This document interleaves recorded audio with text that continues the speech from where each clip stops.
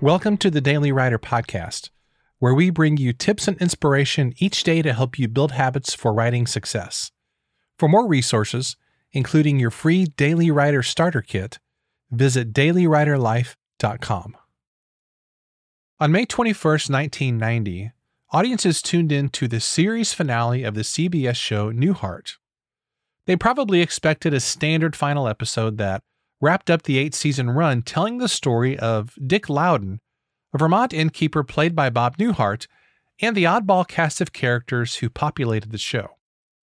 This was not Bob Newhart's first foray into the world of sitcoms. He had previously starred in another successful series, The Bob Newhart Show, which ran for 6 seasons in the 1970s. In the second-to-last scene of the Newhart finale, Bob stands in the doorway of his inn and gets hit with a golf ball, knocking him unconscious.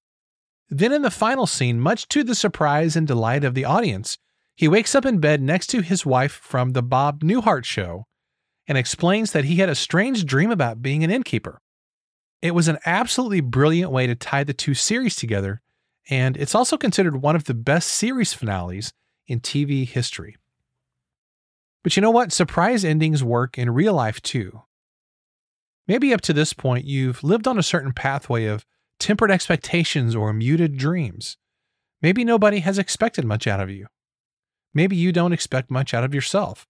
Maybe you're hoping just to scrape by, and if you get lucky, something good will eventually come along. But here's the cool part.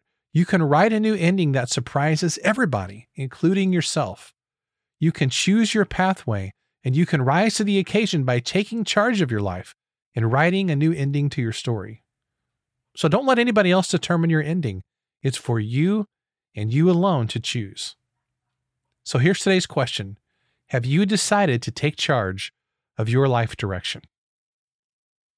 Well, before I wrap up here, I want to let you know that today's episode is brought to you by the Daily Writer Club. Now, hang with me here for a second. If you've listened to this podcast for any length of time, you've heard me promote the Daily Writer Club before, and you've heard me talk about the Elvis book that's coming out.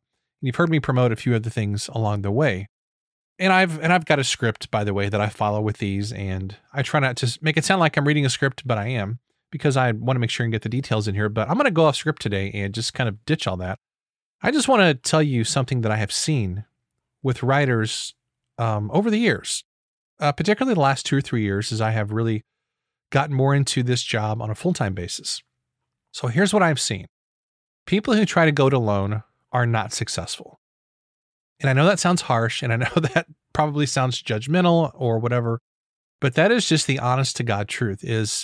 That's just what I see, is that the writers who are successful, they are part of a team, not necessarily a team of people writing books together, but they are a team of people, whether that takes the shape of a mastermind group, of some kind of community, or whatever shape that may take. That can look like a whole bunch of different things potentially, but the bottom line is that if you're trying to do this thing alone, if you're trying to be a writer alone and be successful on your own without running with the horses, as the Bible would put it, without running with a pack of people who they're wanting to achieve things, they have goals, they're there to pick you up and help you, and you can help them.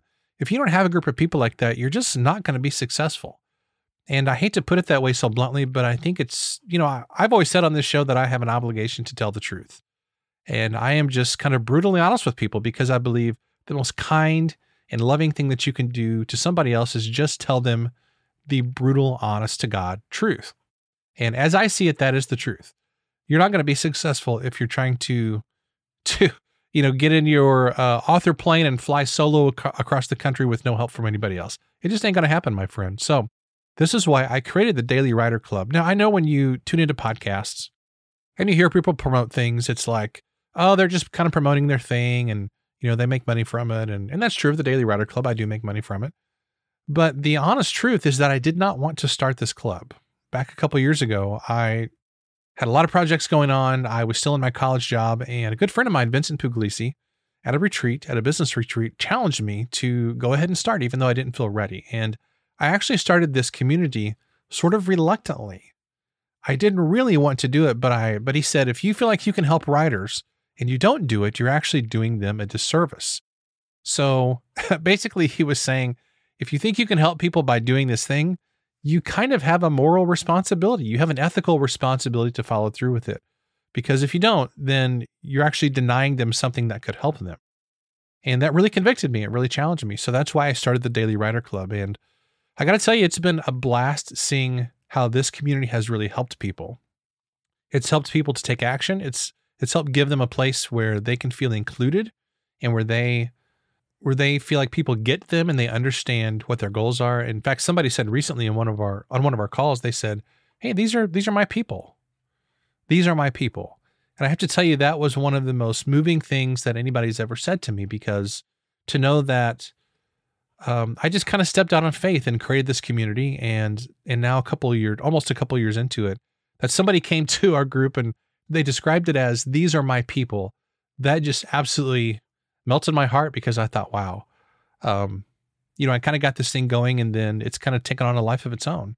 So I did not intend on this episode being mostly a promo for the Daily Writer, but this is just really on my heart. And I know a lot of people out there are trying to go solo in their writing and creative lives, and it just ain't working. It's really, really not working for you if you're trying to do that.